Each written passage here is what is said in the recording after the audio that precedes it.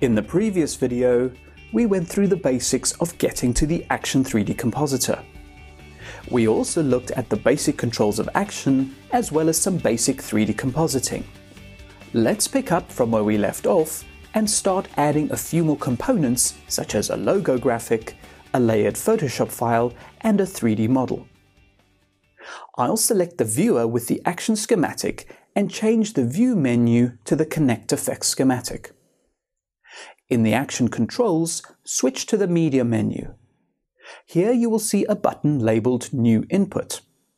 When you click it, it will add a new media load into the Connect Effects schematic, and the media list will be expecting some new footage. In the media library, I will click and drag the multi-channel source clip that I imported through the Media Hub in an earlier video. You will see that this source node has two outputs. I'll connect the fill output to the red input of the media node. I'll also connect the blue alpha output to the blue matte input of the media node.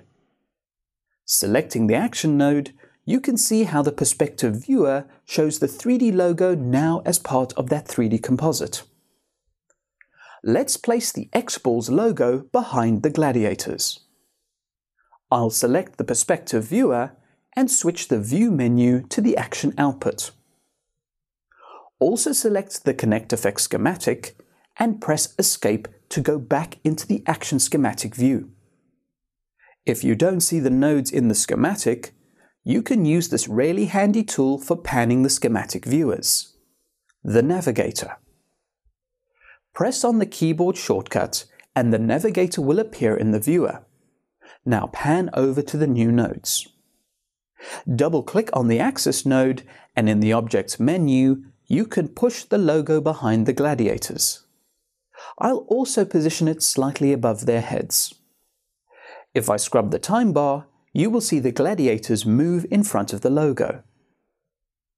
I also have a layered Photoshop file that I would like to integrate into the composite.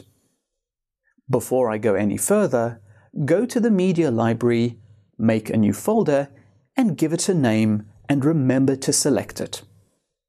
When the Photoshop file is imported, all the layers will go into this selected folder.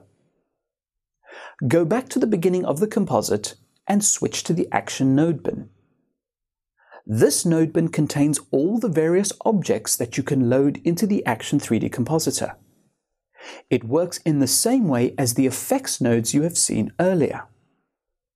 Scrolling through the node bin, you will find a node labeled Import.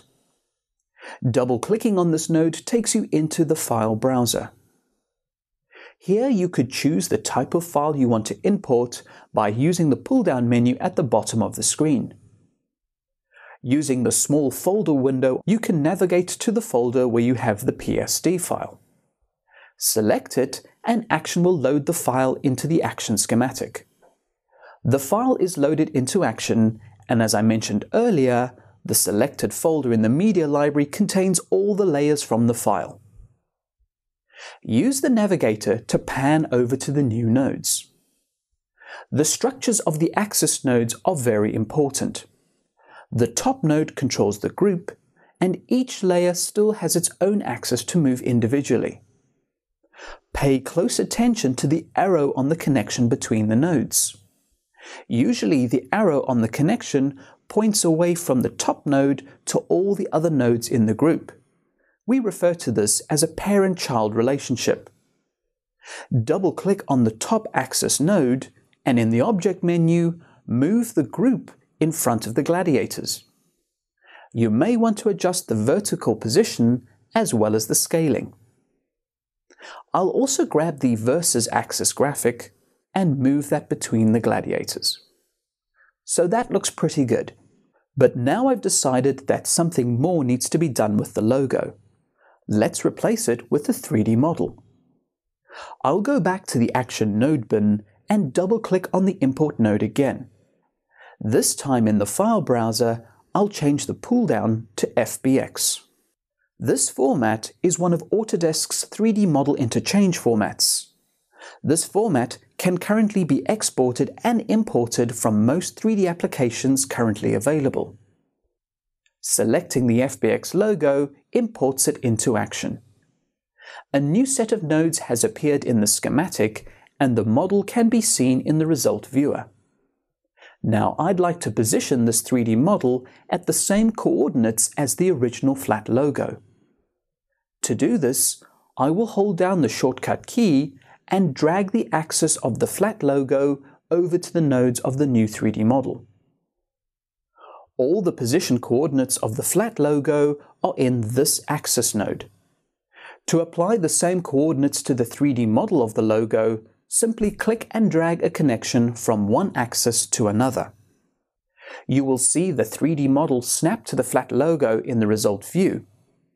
If you want, you could also select the original axis node of the 3D model and offset it like I did with the graphic layers in the Photoshop file.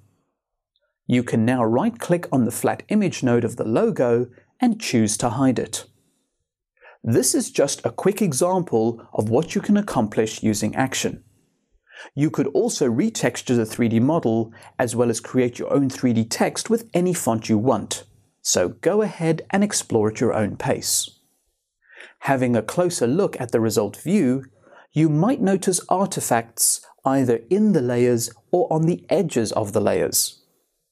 The objects in the 3D composite are sitting in 3D space, but the 3D renderer is confused about the render order of the objects. To resolve this issue, switch to the priority menu. This shows you all the objects in the composite in the current render order for the Action 3D render. To fix any issues with incorrect render order, press the Z sort button. You see how the edges above the gladiators have been fixed. The last few things before setting the render settings are the lights and camera. Let's quickly place one light into the scene. In the Action node bin, double-click on the light node. A light object is added to the composite and you can grab it and move it around the result viewer. Select the Action schematic viewer and switch the View menu to Action Views, Top View. Going into the Object menu, the light's position can be pulled closer to the camera either with the position sliders or directly in the top viewer. I'll change the color by clicking on the color pot and going slightly off-white. Secondly, I'll adjust the light spread to create spotlighting, and you might have to reposition the light to cover the area with the spot. So you can totally stylize the look and feel of your composites by experimenting with lights. To finish the composite, let's animate the camera. Go to the first frame and turn on Auto Key. You can click and drag the camera and the result view will update with any changes you make. Scrubbing to the last frame and adjusting the camera will keyframe an animation.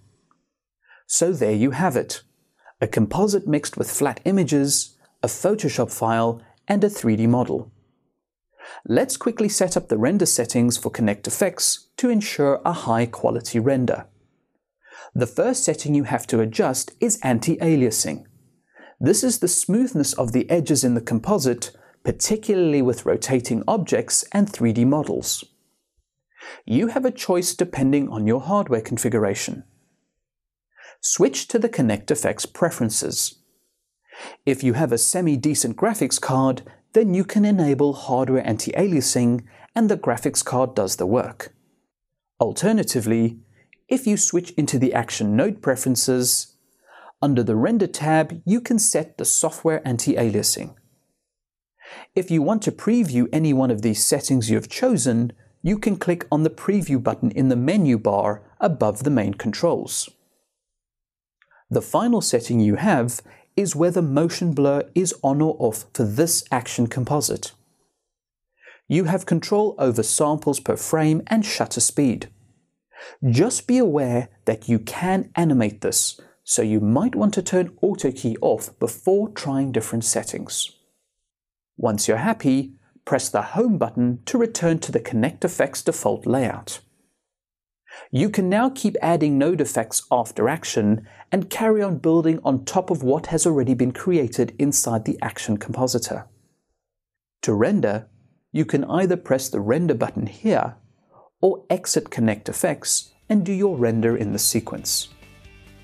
As I mentioned in the first Action video, we'll have a series of videos dedicated just for Action in the coming months. In the next video, we move away from images and briefly concentrate on audio and some of the tools available in the sequence.